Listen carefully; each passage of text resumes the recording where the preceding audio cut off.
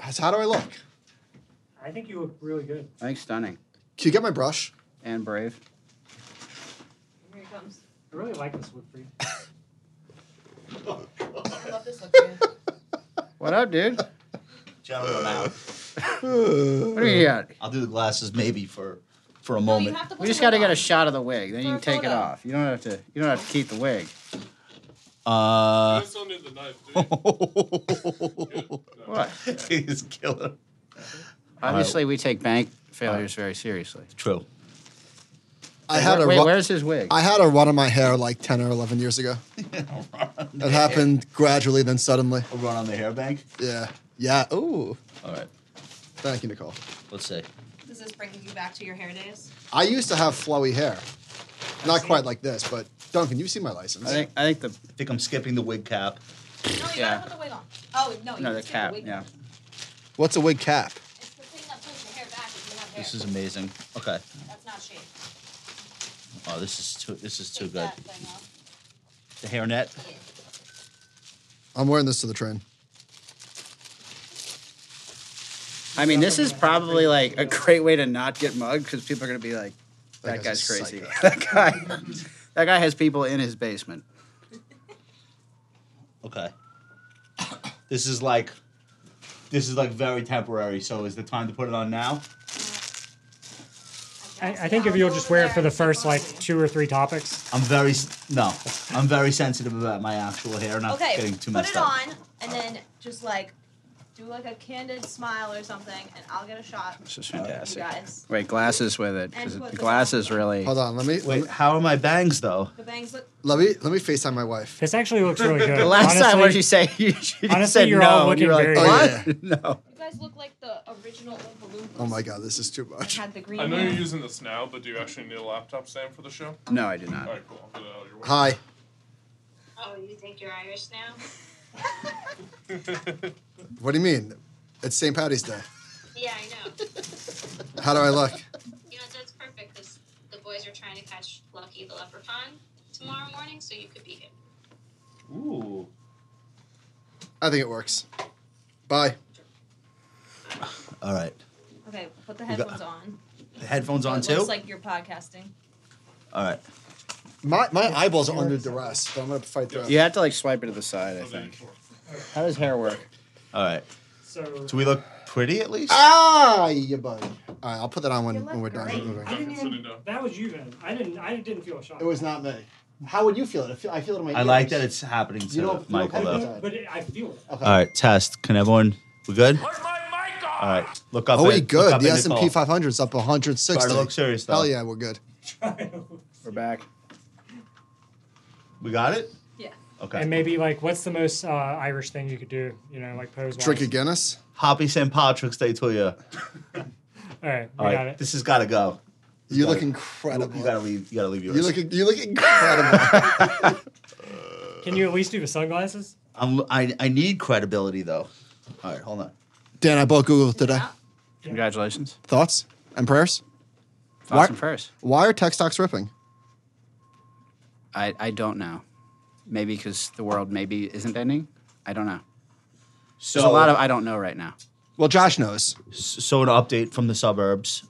Last summer, Oh, this is good. I was growing tomatoes behind my shed, as one does. No, tell him why. Tell him why. Why was I growing tomatoes? Why would you possibly grow them behind your shed? Oh, because Sprinkles is like, I don't want I'm sorry, animals. who is Sprinkles? My wife. Okay. I don't want animals in my backyard. And when you plant stuff, it attracts animals and bugs, and we don't need that shit. And I pay a landscaper thousands of dollars. Why would you junk up our backyard? This with is all true. This is like literally Sprinkles. Like, why do we need pots of shit in our backyard attracting? I said, what kind of animals do you think we're going to attract? Like deer? They're not. It's the South Shore of Long Island. They would never come here. So anyway, the summer goes by. I get bored with it. It's too many tomatoes. Nobody in my house is eating it. I can't eat 800 cherry tomatoes a summer. So I throw the whole thing out in like July, August. It's like, all right, that was fun for 10 seconds. It's not really not me.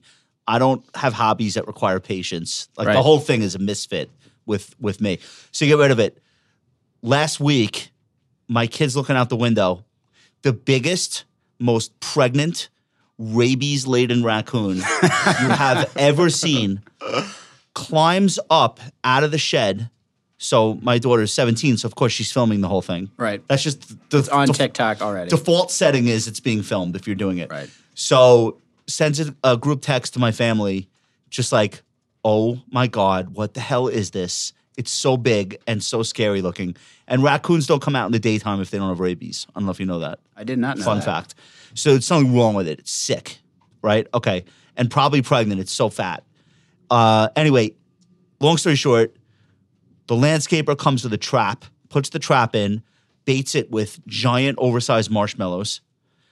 That night... God, the raccoons passed the marshmallow test, so Right. they didn't go for it. No, that night there's a raccoon in the trap. We see it from outside the bedroom window. Like, all right, in the morning, Frank will come and take the trap away. The morning comes, the trap is turned on its side. The metal is dented. The mud underneath the trap is dug up like there was a monster truck show. Can I just say good for him? I think he had help. I think another raccoon came and pushed the door open from outside.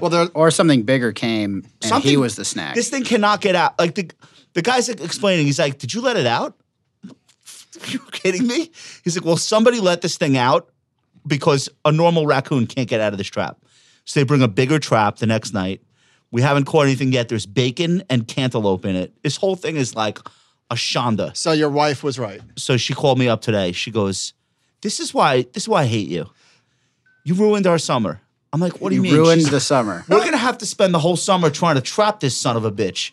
Like it's like it ate through the side of the shed. It's to a good make like it- children's movie comedy premise. No, this is like a real thing that I have to now answer for. Like, why did you have to grow tomatoes? I'll just go to Trader Joe's. Like, we don't need tomatoes. You definitely don't need hundreds of tomatoes. and she actually ended up being right. At least the do you landscaper know? told her. She's like, why us? This doesn't happen in this neighborhood. He goes, I don't know. Didn't you tell me your husband was growing shit behind the shed? So anyway, Well, that's, congratulations, you ruined the summer. so that's what's going on. Just before we start, we can't talk any girls' positions. Prior, past, current. Never. future. Why would we? Anyway, so that's a lot of fun. And you live in the city, right? Yep. Okay. No plans to leave anytime soon?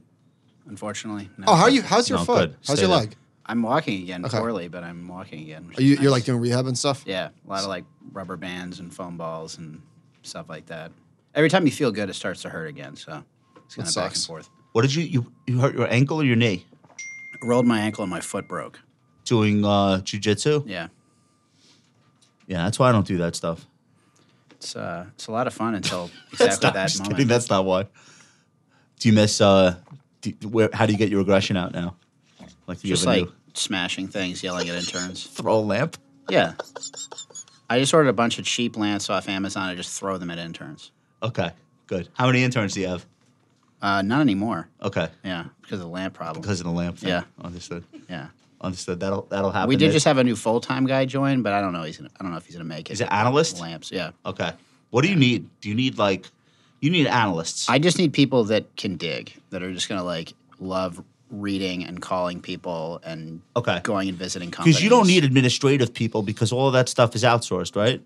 No, we have a full-time guy that handles all that, and then he works with some outsourced people. And as we get, and probably in the next year, we'll probably need one more person. But there's so many tools now that you're really needing somebody that's managing those procedures rather than doing a lot of it. Physically doing it. Yeah, and also like after Madoff, nobody wants hedge funds doing their own books, so you have an administrator that does Third party all that. everything. Third party everything. Do you have a chief risk officer? I am the chief risk officer. Yeah, risk you officer. have to be that. Yeah, That's the kind of the job. Right. Portfolio manager is the chief risk officer. yeah. Oh, no, I was making an SVB joke. Yeah. It wasn't that serious. Oh, I Yeah. see. Okay. Nailed it. Not funny. Nailed it. Hey, if you leave that wig on, then I can't call you Bald Tudor Jones. Oh, that's a good one. Oh man, that's But it's kind of like my favorite. So wait a minute. Wait a minute. That's pretty good. That's good stuff. yeah. This is probably the best day for probably. What if this is the best week for stocks in like 3 months? Meaning looking forward 3 months or No, looking like in the, back 3 what if months? this is like the best week we've had in the last 3 months? I mean, don't you love this game? I mean, it would. I mean, make you do it sense. for a living, so I assume you do. Yeah, Like the week that two banks went under and Credit Suisse had to be bailed out, sparked the biggest Nasdaq rally we've seen this year. Makes perfect sense. So I'm just eyeballing the. You know what? Look at this. This is definitely the biggest week of the year for the Nasdaq. These Yeah. are weekly candles. Bannock is We're so up for the bullish. year. He's so bullish right now. It's by not me. we, I It's, mean the market. it's not me. Market's It's the up. market. I'm just listening to what He's it's just saying. listening to the message of the market. I'm just listening. I'm just listening. Not trying to fight it. I go where it takes me, like the evidence. All right. Detective. And I'm going Hey, in with the clap. how we doing? We're good? Looking great. Everyone's ready to rock and roll? You know, I heard that line actually last night from Andy Garcia in a movie called Night Falls in Manhattan, circa like 1993. You ever see that? Yeah. Richard Dreyfuss. I don't remember it, but I James saw it. Gandolfini. Oh, really? It's on Prime. Somebody, a listener recommended it. What Good episode are movie. we, John? Gosh, 80 84. 84. Oh, wow. Look at this.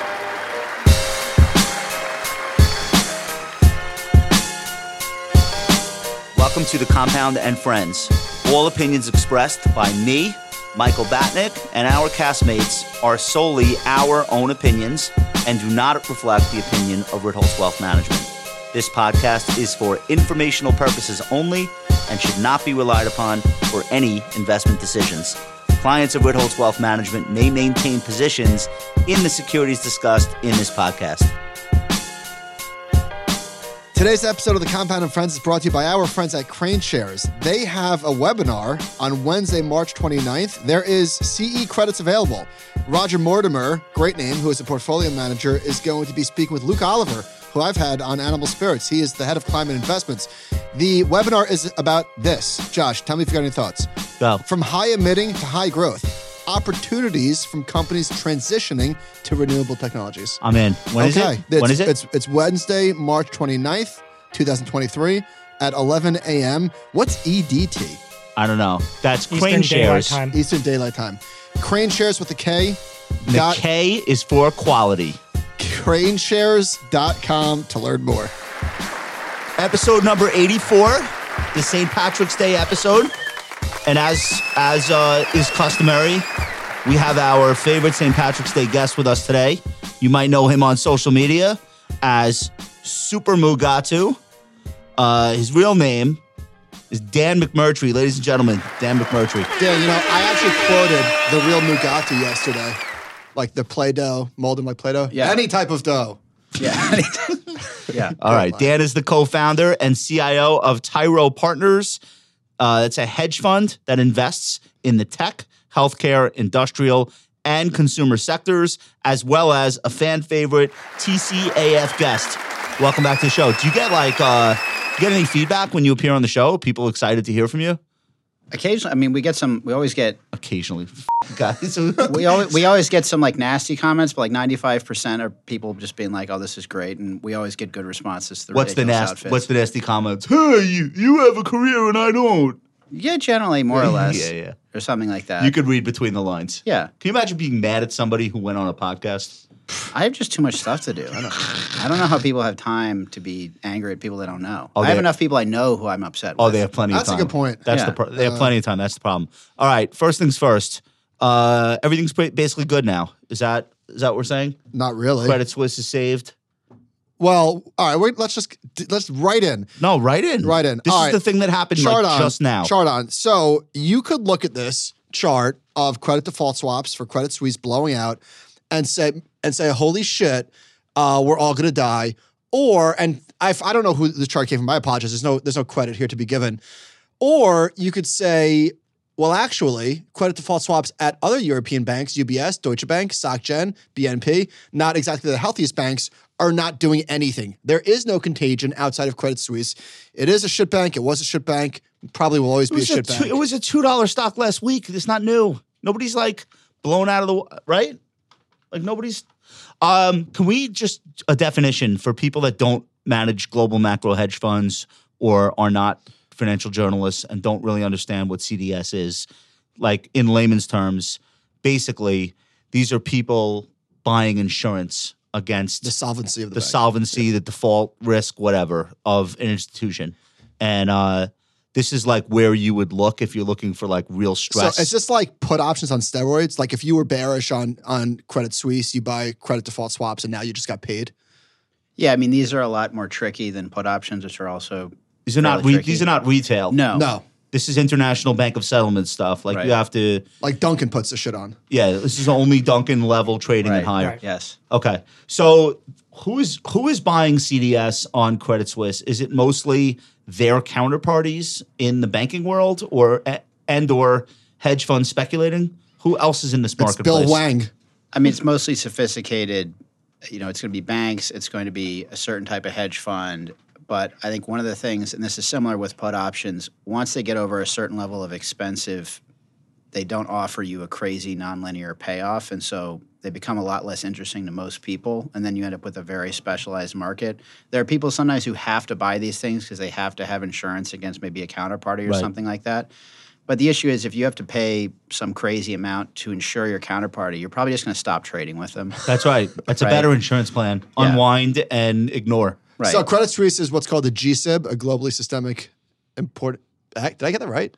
GSIB. Globally, systemically important Yeah. bank. Sounded weird coming out of my mouth. Right. But how many are there? I think there's like 20 of them.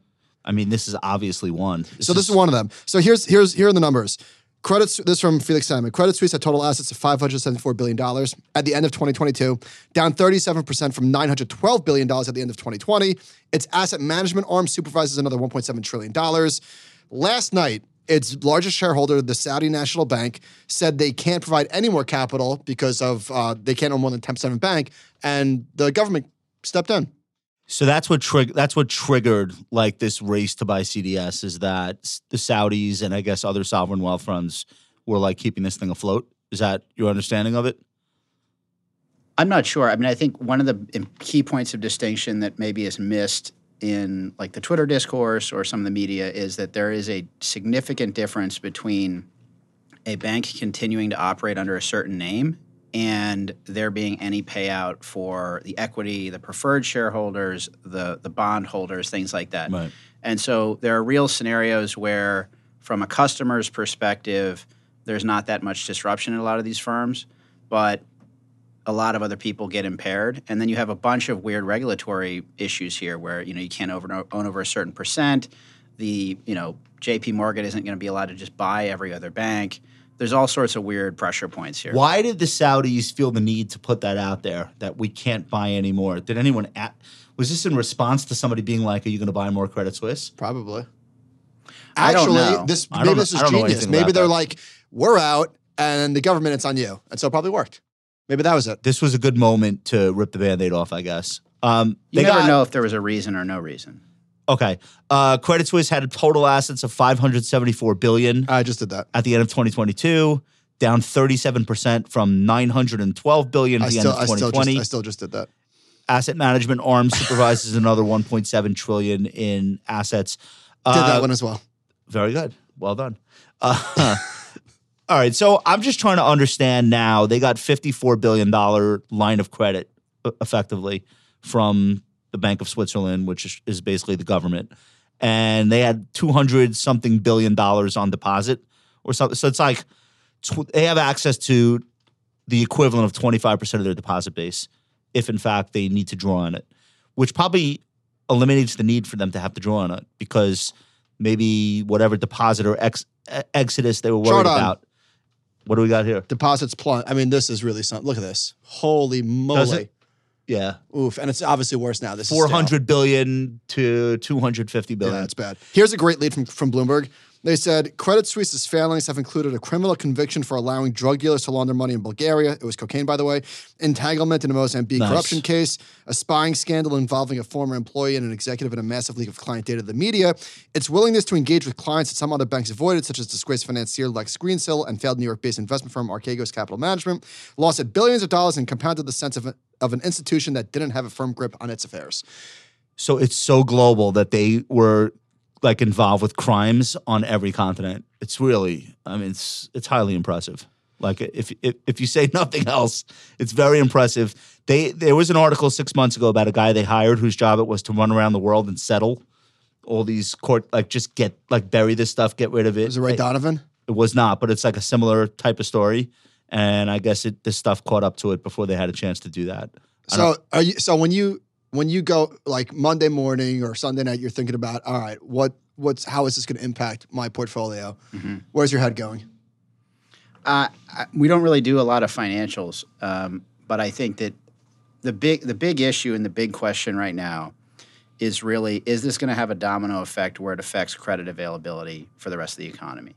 And as long as it stays isolated to an individual bank, that bank's shareholders, that bank's bondholders, there's not that much risk. There isn't that much cross leverage and cross default issues that you had in '08. It's a very different situation. It's a little bit more like savings and loan. But the big high level problem right now is you just had the Fed raise interest rates, right, in the last year. Now, people are talking about deposits, but not all deposits are the same. So if you have a checking account, you're getting like nothing on that, right? Right. But if you have a savings account or a money market account, which you would, a normal person would think is a deposit, well, you might be getting 4 or 5% on that right now. And a lot of money was sitting in checking type accounts where the bank didn't have to pay anything to have that cash. And what has started here is because there's some general anxiety, a lot of people are just logging into their account and going, I think my bank's fine, but you know what? I'm just going to move over to the money market. Yeah. And now the issue is when we're talking about deposits in terms of what it means to the bank, that's not entirely the same as you pulling your money out of the bank, but it's a lot closer to that than you'd think because all of a sudden they're having to pay 4 or 5%. Just to keep the deposits Just to on keep hand. the deposits. Yeah. And, okay, if they want to go buy long bonds, they're not getting 5%, right? And so if you look at a lot of banks right now, you look at basically what they were paying for the deposits last year versus what they were getting on all these assets they own. And they were getting, depending on the bank, loans, bonds, all that, less losses. They're getting like 2.5%, maybe 3%, right? And they were paying 0.8%. Yeah. So all of a sudden, as this is happening across the board, banks' costs are going from 0.8, 1%, somewhere down there, to the incremental dollar is 4 or 5%. And if you're a bank that's in trouble, you have to offer something above that because why is somebody going to take a risk when they can get 4 or 5% with no risk? Right. So the banks are kind of, in general, backwards right now on, it's the opposite of like how people think banks work. Like right now they are having to pay more than they're receiving to buy earn these less. assets, right? And then earning less internally. Right. Yeah, this is the opposite of what the story was last year. Right. Like the end of last year, the story on financials was net interest margins will rise because intermediate term rates are going up and Right. Funding is still cheap because there's so much money in the economy. People are keeping But they did. But interest huge margins balances. Did rise. They did rise. But the it kept curves, going. well, people talk about the curve, and that's like something that everybody uses, and that it's not explained a lot. But what we mean by that is that short-term deposits, short-term lending, short-term borrowing, your 6-month to 2-year T-bills, But that rate is much higher than long-term interest rates right now. And But, so but that's also higher than what the banks are paying out. So they're still. But they're that's still raking. because people were leaving their money in checking, right? And so the issue right now is that if you're at a bank and you're just like, okay, I haven't looked at my bank other than just checking my statements in a year. And all of a sudden you look and you go, I'm hearing scary things about banks. I don't know what's going on, and I'm only getting 1%. If you don't have to actually pull your money out of the bank to hurt the bank. If you just switch it into a different type of account where you're getting some yield, they're making less. So Bank of America. they might be making negative. Yeah. Bank of America got $15 billion in deposits after SVB failed, and I imagine that JP Morgan is the same, if not more. Somebody tweeted, I can't remember who, like a badass move would be JP Morgan to take rates to 0. There's a technology aspect to this story, though, that there is no real corollary to 2008, in that it's never been easier and more casual to move money around. Right. And that's probably something that's going to have to be looked at. And of course, there are going to be hearings on this shit, and Senate Finance Committee and the regulators. They're all going to have to say, well, how do we make it so that a bank doesn't lose $40 billion in 24 hours? Right. Like, because that's a really big part of the story. This is not like, 20 years ago, if you really wanted to move money from one bank to another, you had to show up at the second bank, open a new account, then go back to the first bank, get a cashier, certified check or something, Right. Or you had to enact a wire. This is a whole new world where you can do that shit like from a bathtub. Yep. On your phone, and that is, I think, something that is going to be a bigger part of the story when they look back and say, how is it possible that a bank was healthy Monday and dead on Wednesday? Crazy. Right. To me, the story this week inside the markets are the lack of panic in junk bonds Junk bonds are ripping today. They'll probably finish up the week. You're not seeing any stress in senior loan or bank loans. You're not seeing any stress in investment grade. The VIX is barely moving. Yep. But where you are seeing a ton of volatility is in interest rates. Is that a technical term? We have a few charts. It is. We have a few charts on this. So this is the U.S. yield curve for the week. John, chart on, please. I mean, this is madness. Not something that you expect to see, right? Just like total insanity there. The market is now pricing in 100 basis points of rate cuts by September. That's like overnight. Like that We went from, oh my God, they're going to do 50 to what if they don't do anything and start cutting? So That's a huge pivot. So 3 weeks ago, after you got the PCE data, that's the orange line that we're looking at, you had Fed funds rate going out all over 5% for the rest of the year into January. That's what the market was pricing in. And then boom, you got this panic over the weekend, and there we go. That's the bottom two lines. Just Just since collapse. March 15th, expectations for 5% interest rates Gone. just completely gone. So this is the conversation. Maybe this is why stocks are ripping, is because people are saying, okay, the panic will cause the Fed to chill out a little bit. Although there's still a 50-50 chance of 25 or pause. Do you look at your holdings or your allocation in through the lens of how interest rate sensitive is my portfolio? Yes. Okay, but that also then can create opportunities Yeah. on the long and the short side also. Right. So how do you think about that? Or how do you gauge that? Yeah, I mean, when you're looking at bonds, people talk about duration. Are you owning like short-term bonds, medium-term, long-term? There's a similar dynamic with equities. You know, if you own a growth company, the idea is they're going to pay you back a long way in the future. Now, the problem is if you can earn 5% every year between now and the future becomes less interesting. That's more right. or less. And that's just, a discounted cash flow, basically. But if you have a business that's throwing off a lot of cash that's not really exposed to the economy, as the valuation comes down, you start to care less and less about what the interest rate is within reason. And then there are certain points, there's certain levels on everything where at the end of the day, if the world doesn't end, you're buying, right? And so kind of the first exercise we're doing on every company is like, okay, the smash glass, the market's down 30% tomorrow. What price do we buy kind of no matter what, assuming that the world is not magma, right? And then from there, we try to build into what do we need to be sure about in order to deploy risk capital here. And we do mostly things that are not super big weights in the index, things like that. So the stuff we do is it's not necessarily less liquid, but the liquidity is very variable. And so it can trade really, really crazy relative to S&P large cap stocks. What, like big bid-ask spreads or more volatility? Well, it's more like, if you're looking at stocks that are like 1 to 20 billion, which is generally what we tend to be investing in, you can have a month where on the average day it trades $25 or $30 million. And then you can have a week where on the average day it trades $700,000. Yeah. And like during that week, if you need to move in or out, good luck, because the price is going to go nuts if you try to move. I mean, people with Robinhood accounts can move these stocks on weeks like that. So right now, I mean, when we're looking at a lot of the things that we trade, that's happening. Liquidity is super low. So as we're looking at these price moves, it's hard to tell what's in them because really, really small. I don't think Wall Street's scared. I think Twitter's really scared. If you look at most of the headline indexes, they're up for the year.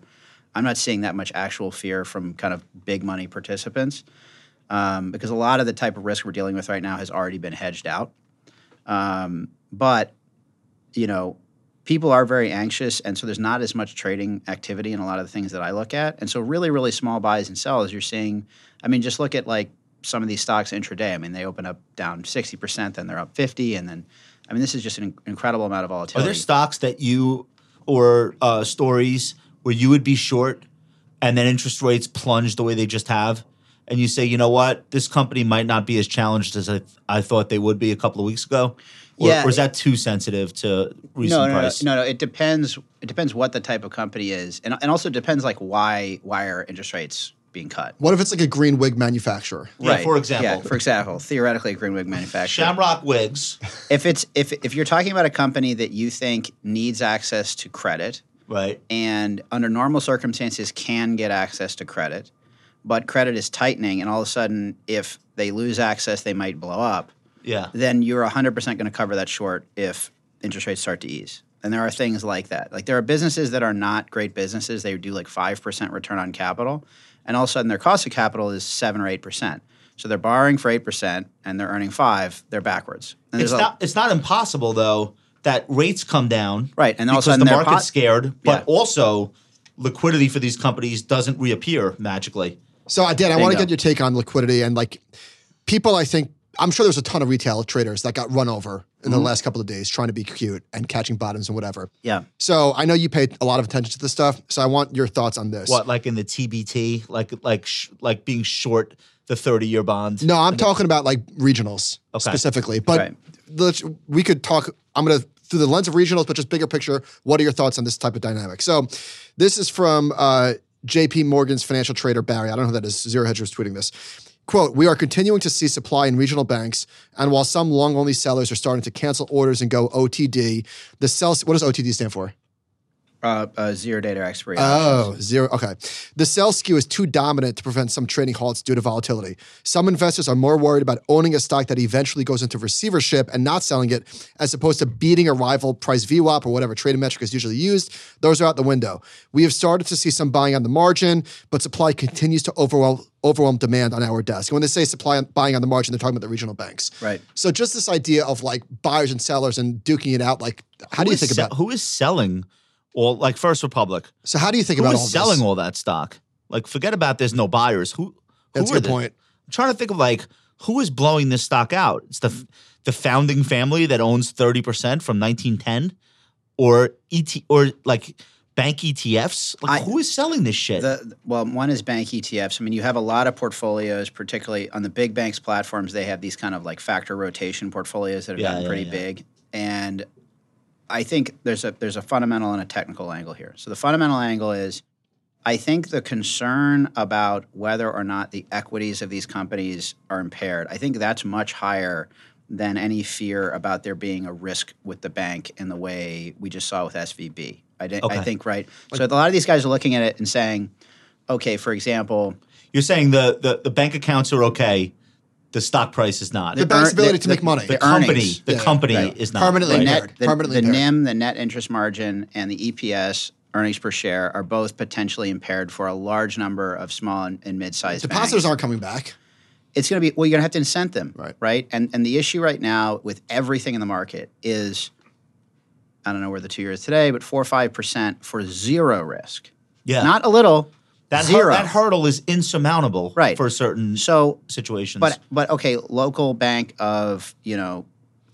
Hawaii. We pick one. Yeah, actually, the Hawaii bank is, a friend just of mine made thinks that it's up. really Very good. solid. A friend of mine actually likes the All right, Hawaii bank, pull, but pull the trigger on that while he's talking. Mahalo. I don't know anything about it, but I Kansas. accidentally typed up.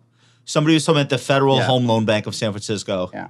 And I was looking for like the bonds, and Right. I got the equity, FHLB. It turns out there's a bank called Friendly Hills Bank Corp. This is exactly what you're talking about. It trades by appointment. Like, there's no volume.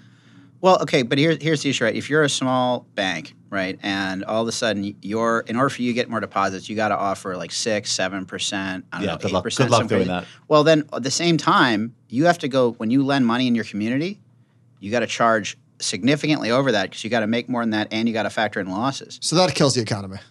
Well, if this became a system-wide issue, it could be a problem. Now, this So is the still a borrowers very have to pay 11%. They're not going to do that. right, Right. That's the one thing I think about. Now, we're not seeing it in any of the data. I don't think there's any reasonable reason to think that's going to happen currently, but like that would be the actual bear case. It's not like '08 where like there's a potential for the entire system to explode.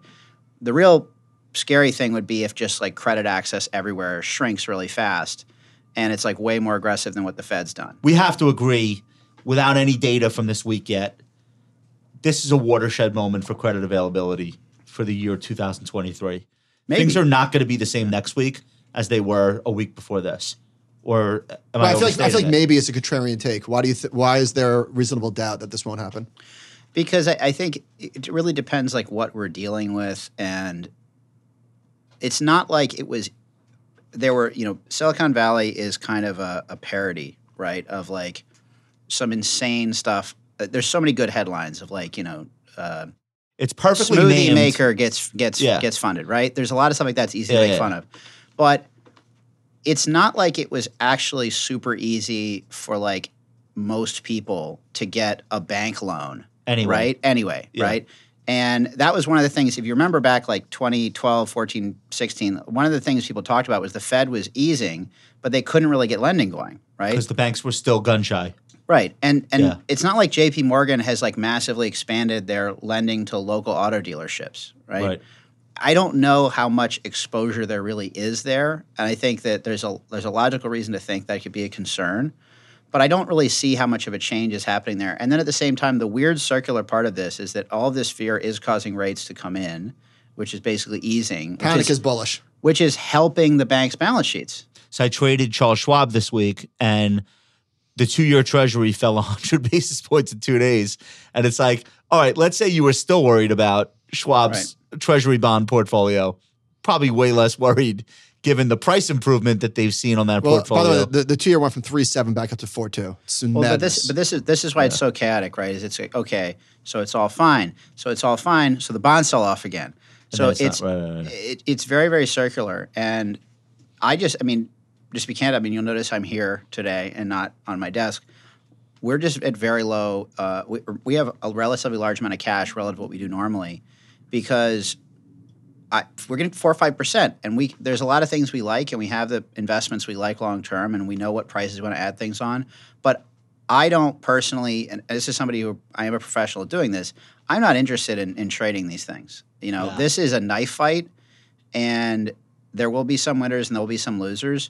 But I don't think most people listening at home should be playing any of these games. Can I tell you something? I don't think this is even a great market for pros. No. Because the pros all had Silicon Valley Bank at a neutral at worst. But, the bank was fine. 2 days, it wasn't really fine. There were issues with the duration and all that. But, it's not like a run on the bank was foreseeable. What was foreseeable, the short sellers nailed this thing, by the way. What was foreseeable was that things were getting much worse for this bank with every passing quarter. But I don't even think you could find a short seller who was like, there's about to be a run on this bank.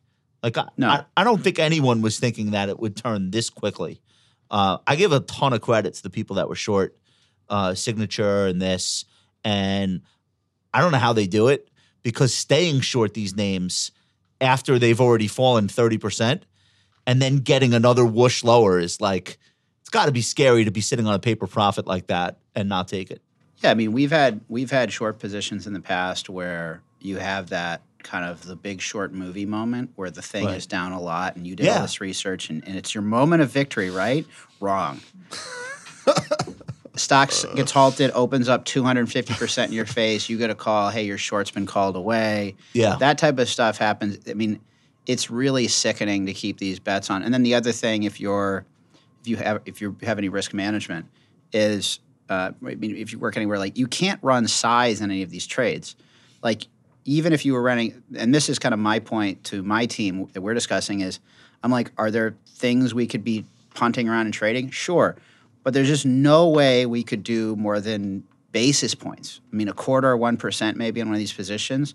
And we're all going to sit around here for 3 weeks just staring at the chart, trying to make 0.05%. When we get 5% on our cash, no, this is insane. This is a really stupid When game. you're getting 5% of your cash, it's not like someone's like, hey, you can make 6% in the stock. Right. And you're like, oh, I'm in. No. You need so much more than that to justify taking It's not risk. a little bit. Yeah. That's right. And you need to show me 25, 30% annualized type returns for me to even listen. Also, if you're short a bank that gets cut in half, right?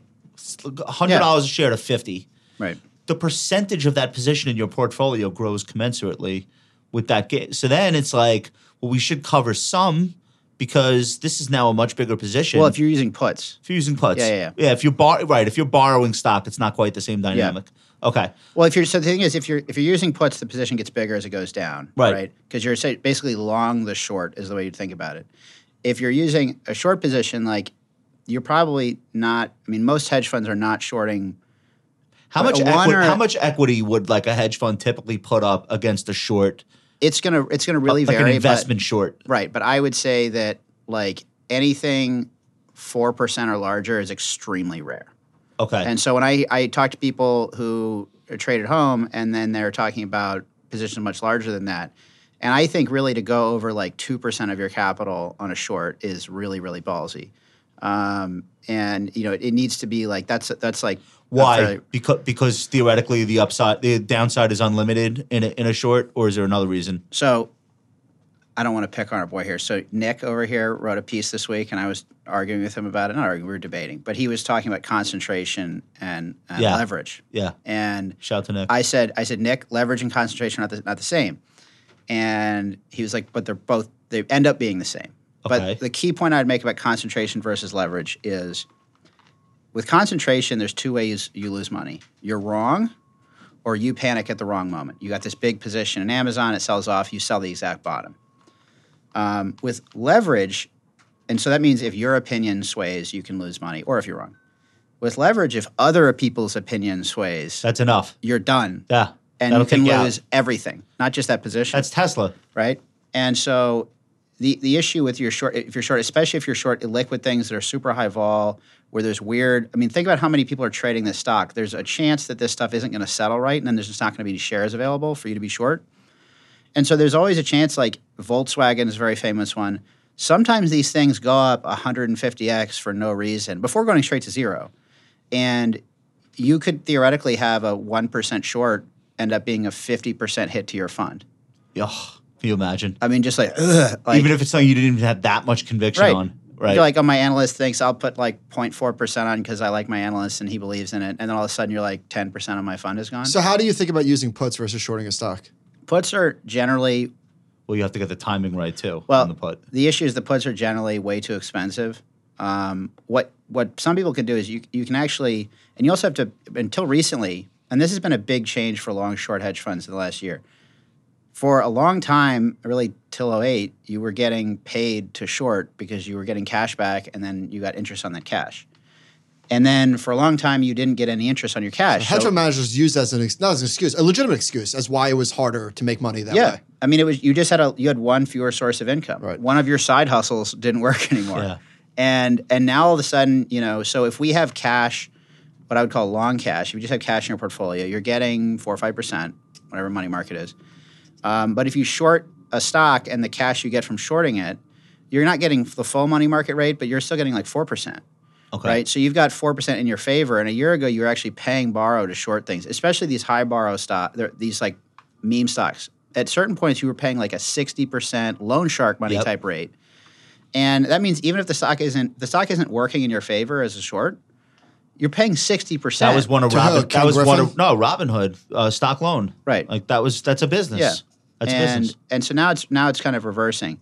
But the other thing you can do, back when that was happening, when you're having to pay really high rates to be short, you might actually go short a put against your short. And it kind of What? takes you out at a certain point, but it just covers the vig you're paying to be short the stock. So if you were going to cover a stock, let's say Why wouldn't you just own less puts? Well, you would be short the stock and short the puts. And so the idea is basically, let's say a stock's Hedging the short. at $50, and let's say we'd cover the short at 25. And you go, okay, if we sell a put at 25, meaning it takes us out automatically there essentially, well, we get, I don't know, making up a number, $2. All right, well, that's 4% yield on a $50 stock. That's pretty good. Right. And you can roll that. And it's the same way people sell covered calls. It's the same thing, but way riskier. Dan, so shorting is something that there's not like formalized education in that. You learn it from being at a long short Yeah. fund. So many more people start their career on Wall Street in traditional asset management, where shorting is just not part of the curriculum Right. of the things that you witness in your day to day. Yep. So it's like a specialized group of people who have a specialized level of experience, for the most Right. part, that know how the mechanics of this work, know like where the pitfalls are, Yep. know where those extra profit centers are, et cetera. This is not something that most professionals should be doing, No. let alone No, these are professional psychos. let alone retail. Yeah. Like these are some of these people that have made money consistently shorting stocks are like elite. Would you say they're like the Navy SEAL of Wall Street? Would you say that? No, I have too many friends. I can't gas them up like that. They would never. No, but you come have down. to be really fucking sophisticated to do Well, this yeah. well Oh, you over blow multiple up. market cycles. Well, I would say a few things. Like one, yes, there's a lot of ways this can go wrong. Even the best of the best who've done it for a long time get hammered. The absolute returns you make shorting full cycle tend to be rough. Like it doesn't really make a ton of sense as a standalone product or a Right. standalone strategy. And then the other thing that I think doesn't get brought up enough is that the psychological toll of doing it. If you think investing long is hard, it rips you apart. And a lot of It makes you like root against things going well generally a little Well, bit, right? I would say it a different way. You have people sometimes who buy a stock, and you'll see them on Twitter and other places, and they will believe that there's like a conspiracy against their stock for Okay. whatever reason. Okay. Now, when you're short a stock, there actually is a conspiracy. Yeah. Every single person at that company Wants it to go up. is working to beat you. Yeah. And all of their business partners, when you short a stock, there is actually a group of people who are working together to beat you. You know that going in. And the system also, you're also betting overall that the system's not going to take things higher, which it will. And so there's a lot of things against you. And also, like, this is the other thing that's kind of dark about it is if you get, let's say you actually stumble upon like a real fraud, like really bad guys. A lot of these guys just get away with it. I used to like spend a lot of time looking at like these like exciting things because I think when I was younger, I was like, oh, it'll be like these books I read. And they're Like all a these crazy mystery. Right. And it seems cool. And especially, man, when you find something and you're like, I sleuthed this out. It Yeah. feels awesome. And then they never go down. And you pay a lot of interest on your short. And it's just an agonizing, stressful process. And in the meantime, you didn't just buy Google for the last 20 years. Right. Which Right? you also would have made money on. And Yeah. you just go insane. And so, like, Do you think I need think to- Tesla did that too? Right. Like probably 500,000 people. it's a psychological black hole. Like he got away. Like he did a lot of things that most company CEOs wouldn't even have It shouldn't have worked. the guts to have done. Right. And like one after another, things like fell his way. Pulled it off. And then he got so big that There is- sure, I'll pay the fine. I don't give a shit. I don't know if there's anyone on the planet with bigger balls than Elon Musk. Yeah. I mean, that guy played like a Game of Thrones win or die style game. And thus far, he's won. And, and so I just think that there are certain games in the market that you can play. Short selling is one of them. Messing around with these bank stocks intraday during a crisis is another one.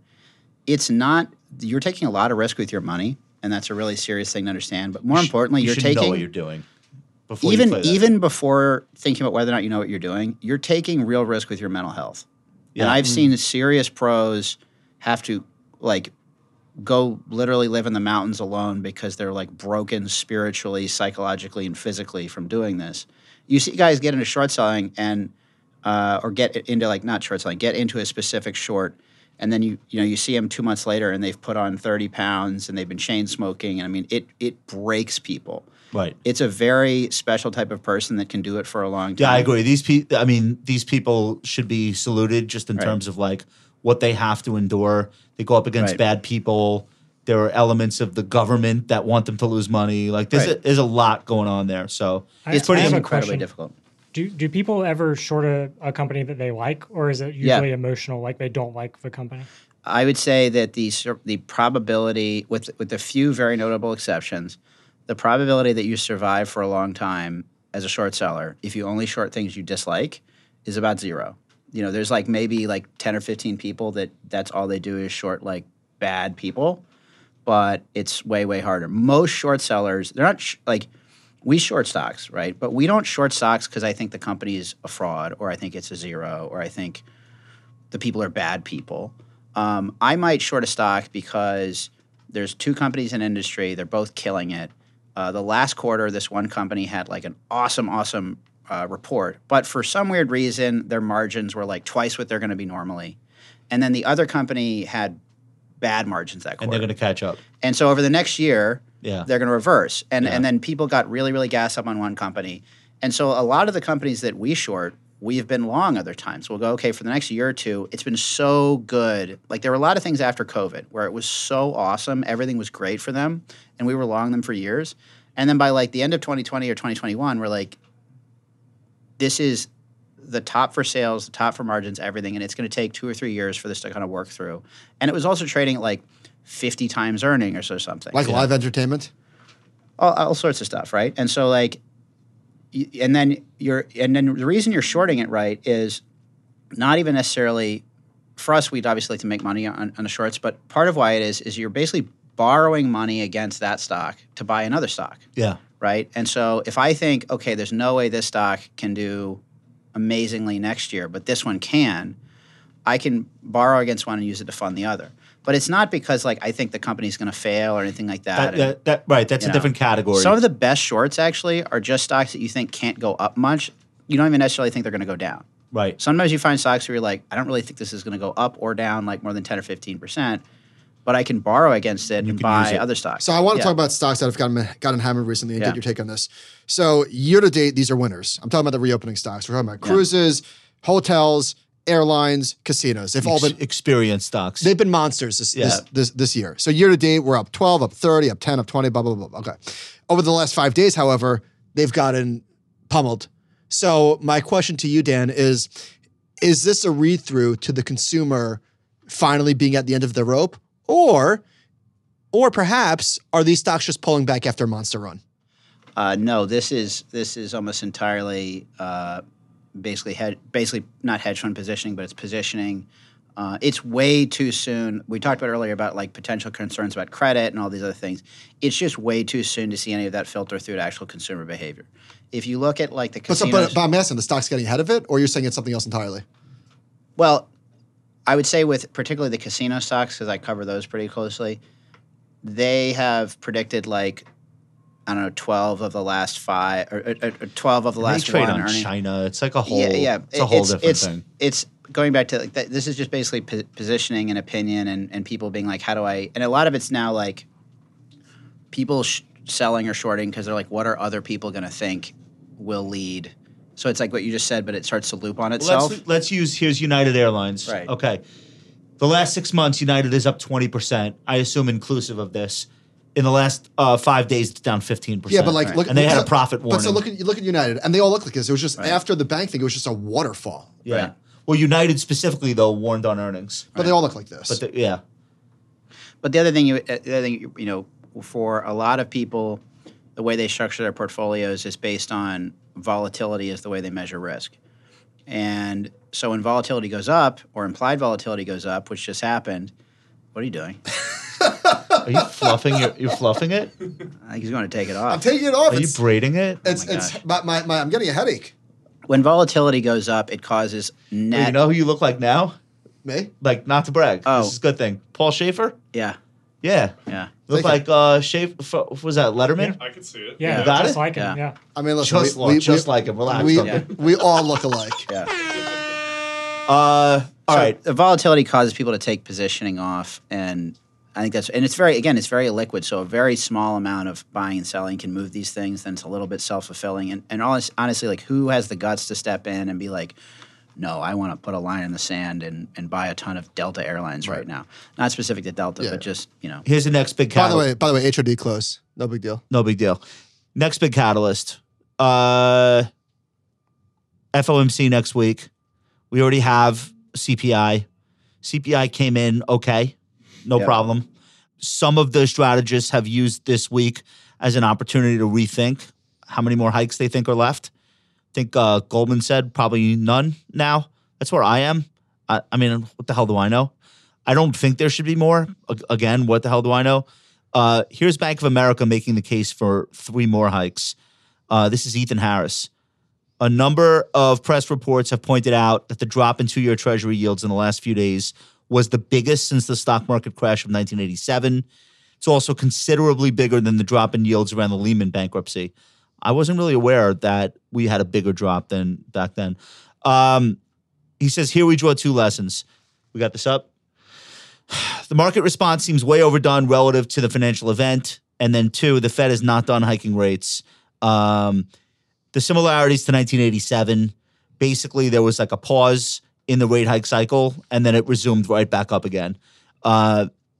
It's not clear to me what the stock market would even like at this point, because I could see both narratives. The Fed pauses and does nothing after people are expecting 50 basis points as recently as a week ago. The narrative is either the Fed's done, game on, Right. or, oh shit, they know something we don't know. Things are... Yeah. I don't know which will win in the real markets and which will win on finance Twitter. Right. But I could picture... Couldn't you picture both versions of that? Yes. I think they're going 25. I think you want to bearishly buy on that news, right? Is that the only way to do it? Can you bullishly sell? Yeah. Yeah. I think you want to bullishly take profits with I don't really know what the response would be by, I'm pretty sure I know what the bond market response would be. Probably more of what we're already seeing, but maybe muted. Stocks, I don't know, Dow up 1,000. Wait, if what? Or Dow down if what? 1,000. If what? If nothing, no hikes. So if they pause, I think you're overthinking it to think that like people will be scared. What do they know that we don't? I think if they pause, the Dow's up 1,000. Yeah. But if What, it's is that down, what you think too? If it's down 1,000, would I be shocked? Of course not. What do you think? What do you think? I don't think they're going to pause. I mean, I'm not betting on any of this. My opinion is I don't think they're going to pause. But if they did, I think we'd rally. I think we'd probably rally regardless because it's just uncertainty out of the way. Well, how about this? What about positioning? You like to talk about positioning. I just have no idea. The thing is, positioning data from yesterday means very little. Fair. But Right. this is Yeah, long. money This is is long moving term. so fast. Goldman Sachs prime global long-short ratio fell to a new multi-year low, now at 170.6. What is this? What is this measuring? This is longs divided by shorts. I mean, how exposed their hedge funds are, right? Dan, am I stating that properly? I'm not sure what the specific one is, but that looks about right. So basically, people have as many shorts to longs as they have in, it has this pretty extreme short positioning. Or just short relative to long? Same thing. All right. But my point is, the momentum. If momentum could feed on itself very, very quickly. I think people are not positioned for a rally. Do you think that's fair to say? Yeah, people are definitely not generally. What are these, positioned. Mike? What are these Active tweets? What are these management tweets? I didn't put this in. Dan, did you? It's zero hedge. I assumed it was you. No.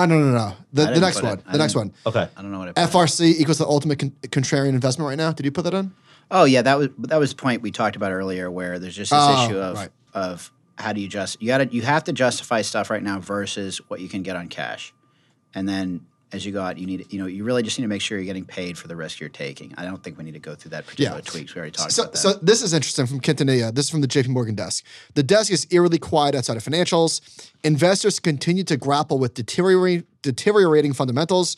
Everyone is bearish and positioned accordingly, making shorts hesitant to press and contrarian bulls hesitant to buy. My mind is now wrapped in a pretzel.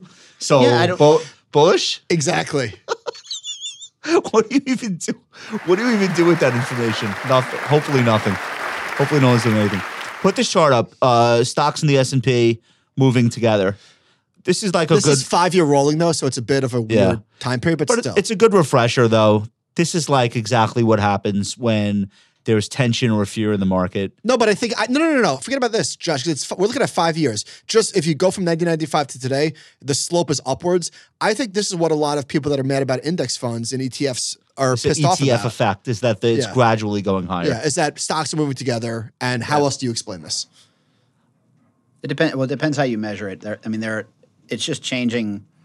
I think if you're looking at the way they're calculating this, it's definitely going to look like that. There are still other areas of dispersion, but I think kind of average day trading, there's just in terms of the number of buys and sells that are determined by passive versus anything else, it's unambiguously a much larger share of the market now. And the way I think about the market, I think this is a little bit hyperbolic, but I think active management is a minority now. And I think that especially when you have times where things are relatively illiquid, active as an aggregate entity tends to move all at once. Everybody gets scared. And so, there's just this weird dynamic. And I think it's part of why you see like a puke. And then when uncertainty goes away, the question is, let's say the Fed does pretty much anything next week. I don't know what exactly they do that makes large pools of discretionary money wake up and go, okay, now it's time to sell, right? It's not, But- a large pool doesn't have to do it. It's at the margin. Right. Yeah. But I mean, are the 401k contributions going to adjust themselves? That's one way. That's I've never. been saying that for 12 Right. years. That's permanent. So when things are illiquid and you've already had a vomit, if the selling, you don't need additional selling. If the selling just slows, there is this consistent bid. And if that ever reverses, look out below. But as long Right. as It that's never will. continuing, It never will. It's trillions of dollars. It's coming in regardless of what the Fed does. And by the way, I hear people in the headphones say, "Oh, just wait for what? It's not happening. People 401k outlawed by Congress. People are not going to say, hey, you know what? I don't want to retire. I don't want to contribute to my retirement account tomorrow. It's never going to happen. Well, I think in order for that to happen, things would already have to be so bad that that's a smash glass emergency situation. And I was talking about it with a friend of mine who kind of thinks that eventually the passive move will reverse. Never. And well, the argument I had with him is he said that would happen, and then I think the market could be down 80 or 90%. And I said, no. I think if the market is down 80 or 90%, then that happens. Right. That's exactly right. But you know when I stop contributing to my retirement account? If a Right. meteor strikes us tomorrow, then I'll hit pause. But it's so but would you even think about it? it's right? every 2 weeks. It's every 2 weeks. Right. A certain dollar amount, come hell or high water, is going into IRAs, 401k. It's just going to happen. Mm-hmm. Buybacks are another area where, I mean, we now have 10 years worth of data, up markets, down markets, good economy, bad economy. If you're waiting for that to COVID. happen, you're gonna wait forever. Right. You're waiting for buybacks to stop supporting the S&P 500. Are you f***ing crazy?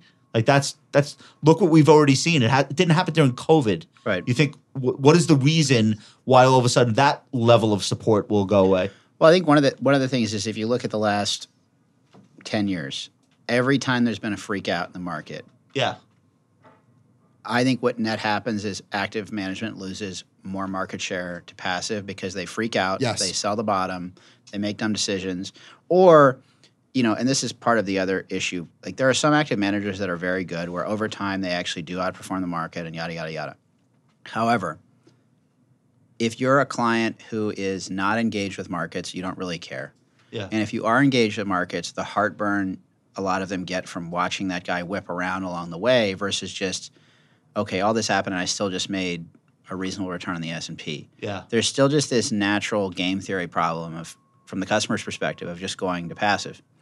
And then the issue is that every time we have one of these big volatility shocks, You lose 10% of the active crowd Right. to That's passive. true. and then the second the active is done panicking, the market just starts levitating. It's again. not a coincidence that on the heels of the GFC, Vanguard, BlackRock, and State Street became the number Right. 1, 2, and 3 asset managers in the world. Right. It's not coincidental. Dan, I want your opinion on this. I forget who told me this. I was in Miami a few weeks ago, and I think I was talking about this with Tom Morgan.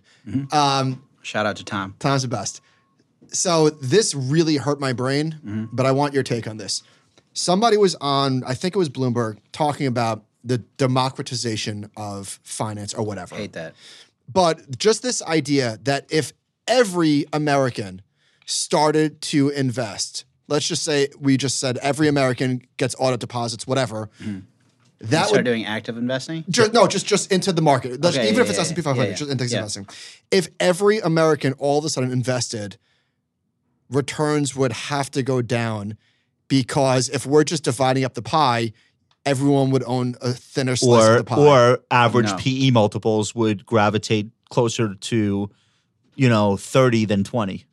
But so the reason why I found this somewhat compelling, or at least why it hurt my head, is like, all right, well, if there are $225 worth of earnings per share, Right. and there are a finite number of shares, the more people that are involved, the less shares I have, or the thinner my slice is relative to the overall pie. But there Well, no, aren't that a is- no, finite but no, number of shares. No, yeah, that assumes they're issuing new shares every time Not someone. everything's forget like about share- Bitcoin, forget about- Michael. forget about number of There's shares. no finite number. There is a finite number of earnings. There's a finite level of earnings. So if everybody is in, is this completely? Why is there a finite level of earnings? Well, the S&P can only earn All what it right, let me earns. help you out. If everybody starts investing, theoretically, everyone has capital, which means they might spend more in the economy, which means All right. earnings might Wait, be higher. I don't know, counterpoint. My point would be we just re-injured his ankle with this question. we just ran this experiment. Yeah, we This did was it. COVID. We just did this. It didn't go Everything well. went up. Yeah. And here's the reality. Passive has a lot of great things for it. It's a great solution for most people, and it probably provides a better outcome overall. But it also not only doesn't think, it can't think. And we are getting to a point where you are starting to really choke out anyone in the market that's allowed to price. And so you have these things happen where you have what happened last year and the year before, and it's happened as long as markets have existed. Everybody's coming in. Things are trading based on vibes, headlines, whatever. Memes. Whatever. It Yeah. just flows. And then when you have something that grabs attention on top of positive flows, it can go nuts. But these things become totally dislodged from earnings. And then whenever there's a change in liquidity, you have these crashes. And I think there's a reason the market is kind of this very smooth momentum and then elevator down pattern. We're not seeing, I think the main difference in the last 10 or 20 years is really since like 2002, 2003, you're not seeing these like grinding, chopping extended periods. Really? You're seeing like these Rally ramps crash. Yeah. Right? And I do think there's a question of like, because one of the things that I disagree with some of like the blogs I read is that, a lot of people are using like back to 2008 or back to 2000 or whatever when they make these arguments. And nobody means to make a, improper argument, obviously. But if you go back further than that, like the way prices have moved the last 10 or 15 years is very different than most of history. But wait, don't you, the crashes that we've seen, so Yeah. COVID, the December 2018, I believe it was, Right. don't you think these crashes would have occurred if it was only active managers? Oh, it'd probably be worse. My point is not like where we ended up. It's more this like no decline period, and then it's just really just the momentum pattern, and then the puke, and then the momentum pattern, and then the puke. And there's this weird thing of like it's a game that's being played repeatedly, and whoever wins the last game gets to play the next game, and the losers don't get to play the next game. But what's driving that game? I think it's the Federal Reserve. Well, I think it's there's several dynamics. It's very complicated. There's a rotation from active to passive. There's a reduction in the diversity of frameworks being used on the active side. You've got Federal Reserve, cost of capital, and generally, like also the other thing that I think maybe is missed is with rates going to zero and returns getting compressed. Part of returns getting compressed is there isn't enough room for fee. There's not enough room for fees or expenses there on the return. Because if you're making 5%, you can't pay 150 basis points of fees, which means you can't afford to have people checking things But wait, or evaluating question, risk. sorry. Where have returns gotten compressed? Because the S&P's up like 13% over the last decade or whatever it is. Well, I'm talking about in terms of like, let's ignore stocks because stocks are ultimately priced based on opinions and flows. But let's look at maybe fixed income or something where there's actually shorter dated fixed income where you're talking about actually cash yield, right? We're talking about just cash yield, not prices on opinions. As that yield comes in, if you're earning, if somebody comes to you and says, "Hey guys, I got a real estate deal for you. You'll make 50% a year." You'd probably say, "Get out of my office." But if you didn't say that, you'd probably call somebody and say, "Hey, can you take a look at this and like do some diligence and make sure this is legit?" And you're willing to spend some money to make sure this is for real. And you can do that when you're going to make 50%, right? You could do that when you're making 25%. But if you're making 4%, you cannot afford to do It's a diligence. huge chunk of the return. Right. Well, so now that Fed funds are over 400, do we think that we're entering a completely new regime? Well, that's the thing. If returns in terms of yields blow out, then all of a sudden there are VIGs left for a lot of different types of things to happen. But it'll manifest itself different. You're not going to get back the second and third tier broker dealers with all the analysts covering hope all the not. stocks. But isn't that good? You won't get that. Isn't having interest rates mean something good? It should, the theory would be that it leads to more intelligent capital allocation. I think that's out the window. I think that's over. But I just think because the issue is yields compressed, capital's gone to very, very large institutions, and then you just have a cost problem. Like JP Morgan Chase is not lending to like a car dealership in Topeka or something like that. Like they don't have the willingness, the manpower. It's not worth their time to do to vet that dealership. to go vet a pet For a store loan. in St. Louis. So this is the worrying thing about regional banks Right. going down. yeah, now Because they the will issue- do that. Yeah. It could dial up income inequality and things like that as well. If all of a sudden small local businesses have much harder access to capital, but there's absolutely no impact on larger businesses. Yeah. The banks will lend to people that don't need to borrow it in the Yeah. first place That's freely. rule 101 of lending. Lend to 100%. people who don't need the money. Hey, can we talk about Barney Frank? Dude, this is the best thing ever. Oh, Barney Frank? Oh, let's do this first. Okay.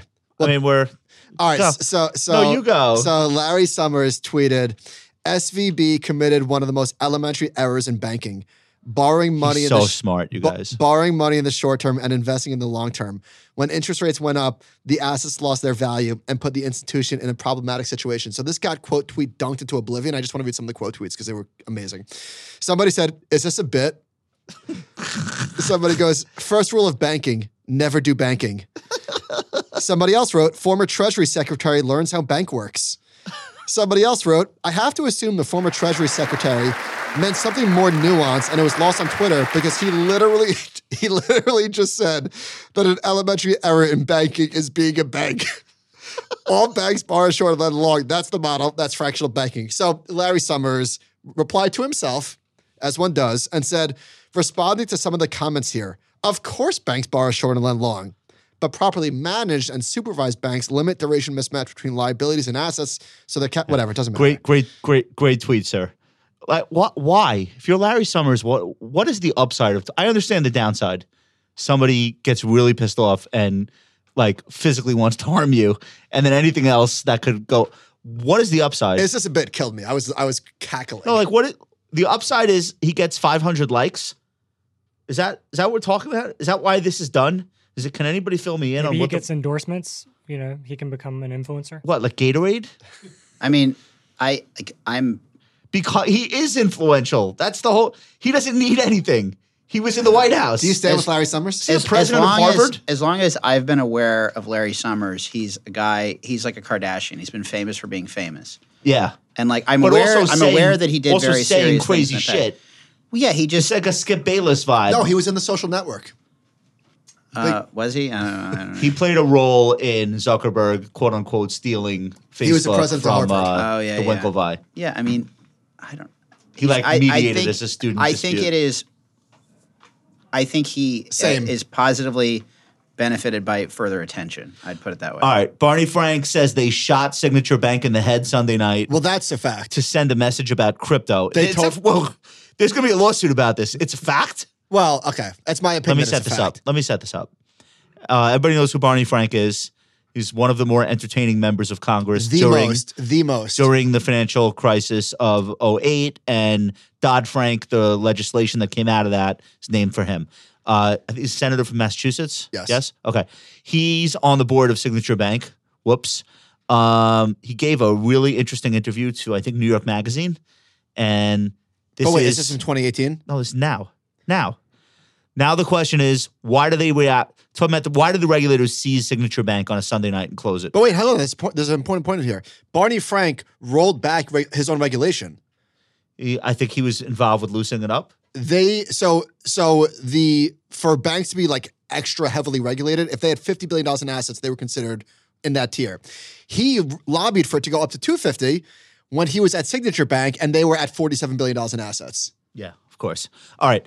Now the question is, why did they react so harshly to what they said was meaning Signature Bank's inability to give them the sufficient data? I believe it was probably to send the message that even though we were doing crypto stuff responsibly, LOL, they don't want banks doing crypto. They denied that is the New York Department of Finance or whatever. They denied that in their statement, but I don't fully believe that. Somebody ought to look and see. I wonder, why are we the first bank to be closed totally without being insolvent? And if so, why? I think the DFS, the state of New York, people should have an answer to that. Hold on, let me just finish this. That's why I speculate that using us as a poster child to, quote, stay away from crypto was the reason. There's an old French expression. They were interested in the 18th century, how strict the discipline was in the British Navy. And in one case, the British Navy executed a guy for this is Barney Frank, for a relatively minor infraction because they were worried about the behavior of all the sailors. And the French said, oh, those peculiar English, they shoot one man to encourage the others. And that phrase, pour encourager les autres, people understand what that means. That's the only reason why Josh read this. He and just I wanted think to it's say that. probably working. So this is a guy that was a senator and wrote some of the most important financial legislation in American history, has a conspiracy theory that Signature Is it that Bank was far-fetched? raided and closed Is it that far-fetched? over Bitcoin. Is it that far-fetched? I don't want to say it's a fact. I retract that. But it is of my opinion that You think it's true? I do think it's true. I So do. why are there any companies left doing any kind of crypto? Who? What banks are doing crypto?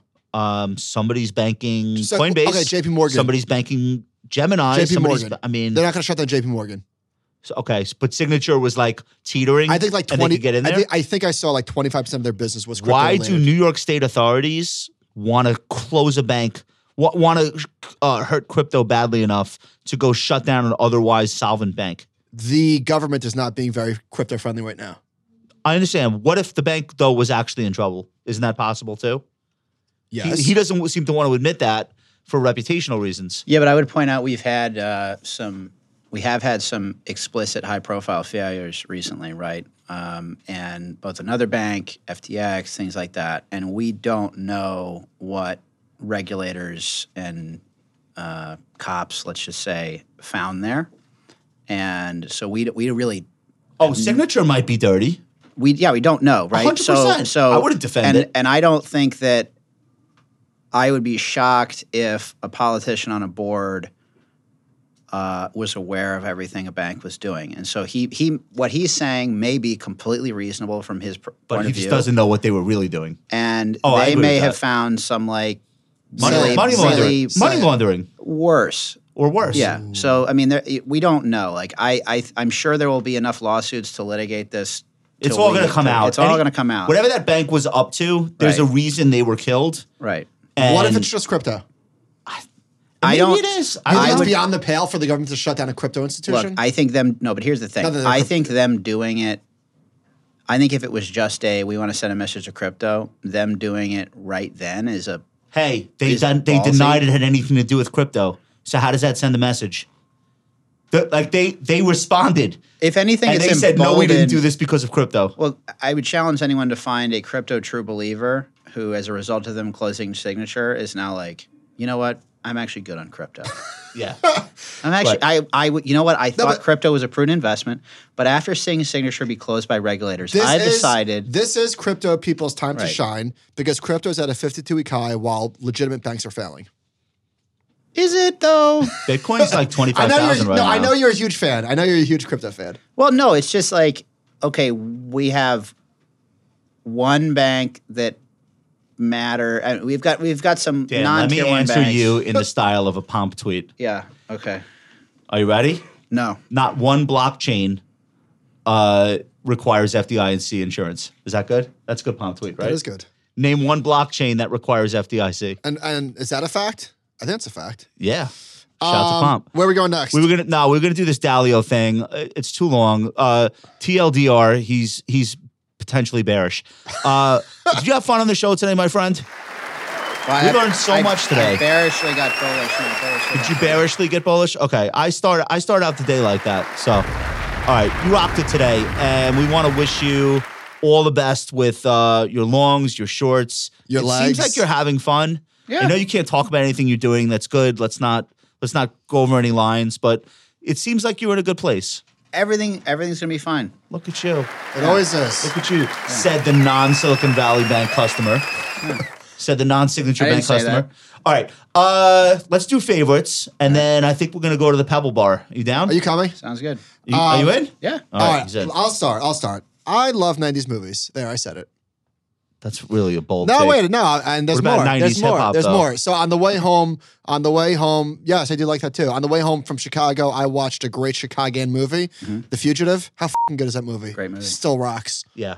So good. I haven't seen it in a while. It's so rewatchable. Tommy Lee is really like carries the Incredible. movie. And so does Harrison Ford. It's like a very unusual Harrison Ford role. It's the only role where he's not like a gigantic personality. He's sort of like understated in that. Dr. Richard Kimball. I also, as I mentioned earlier in the show, watched Night Falls on Manhattan. It's on Amazon Prime right now. Gandolfini, Andy Garcia, Richard Dreyfuss. It's the DA's office. Yes, Yeah. it's like internal affairs, courtroom drama, dirty cops. I love that shit. Great. Love it. By the way, Your Honor's pretty good. Your Honor's Your pretty Honor good. season 2, pretty Yeah, good. it came around. And lastly, Howard Lindsay did a podcast on everything that he missed. It was awesome. He missed I like, gotta check that out. All the investments he missed out on. Zynga Who was the guest on that? himself. He just freestyle. I gotta listen to Zynga, that. Twitter. It was great. It was, So just Howard being self-loathing. Yeah, for it was an hour? so good. That sounds great. Howard does self-deprecating better than most. yeah, because it's legit. And it's funny. Yeah, it was good. I listened to the Acquired podcast. Did a whole episode on LVMH. They're great. Those guys are great. It was 2 hours, 45 minutes. And basically what they do is they read like they both read the same books. They read like 5 or 6 books on a topic. Yep. And they just go in.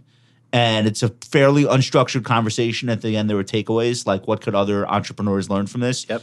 The Bernard Arnault story is fucking incredible. Like, I don't know how it's not a movie already. I don't understand. This would be, if this were a Netflix series. Who would play him? Bernard Jared Leto? Arnault in You the would never 70s believe it. and then the 80s and then the 90s. Jared Leto? People don't even understand. He owns, no. I don't think so. I think you want to use the Frenchman from. Chalamet? Well, Ocean's 13. The bad guy is a French. Oh yeah. What's that guy? Vincent Cassel. Cassel. That guy Wow. kills. He might be Yeah. too old now. So the story of Bernard Arnault, who now controls. Oh, it's a great call, Duncan. This guy's a great actor. Yeah, Yeah. and he's French. 70% of the luxury market, or some Yep. crazy number. Basically, he owns everything that's not Gucci, the entirety of. Right.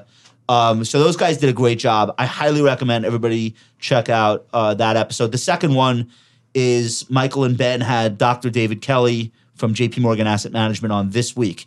It was their Talk Your Book episode this week. You guys were great. He's amazing.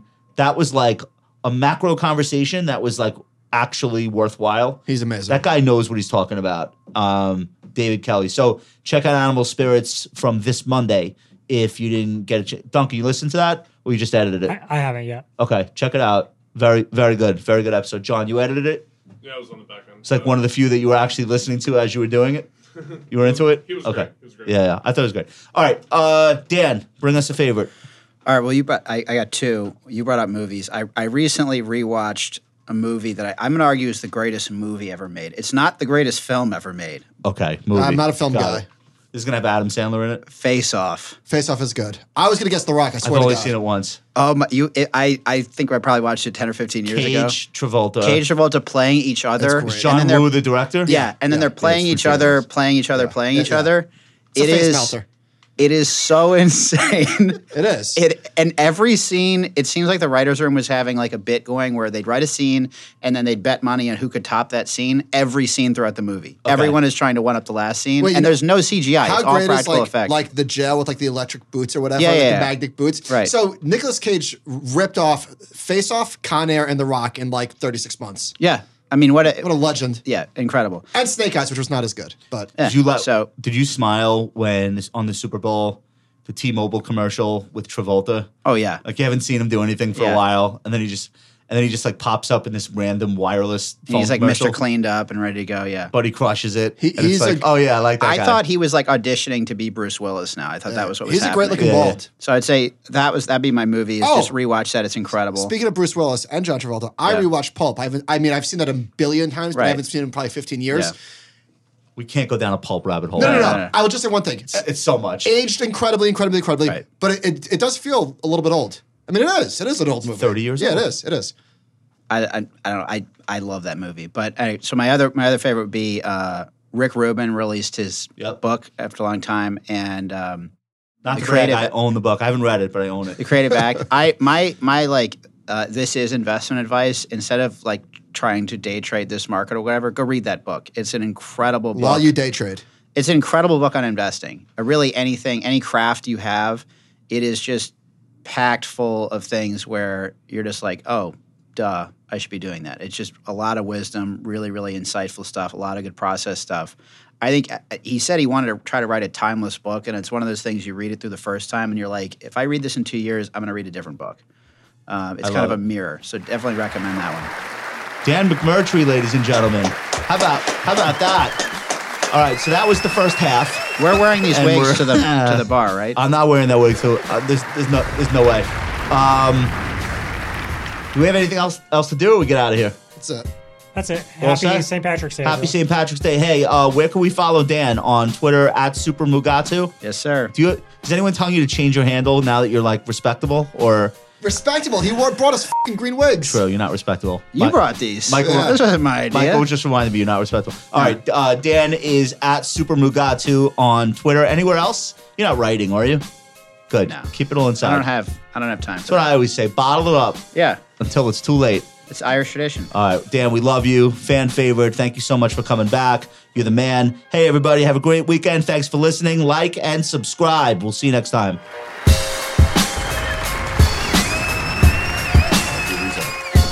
You're in this for the first half.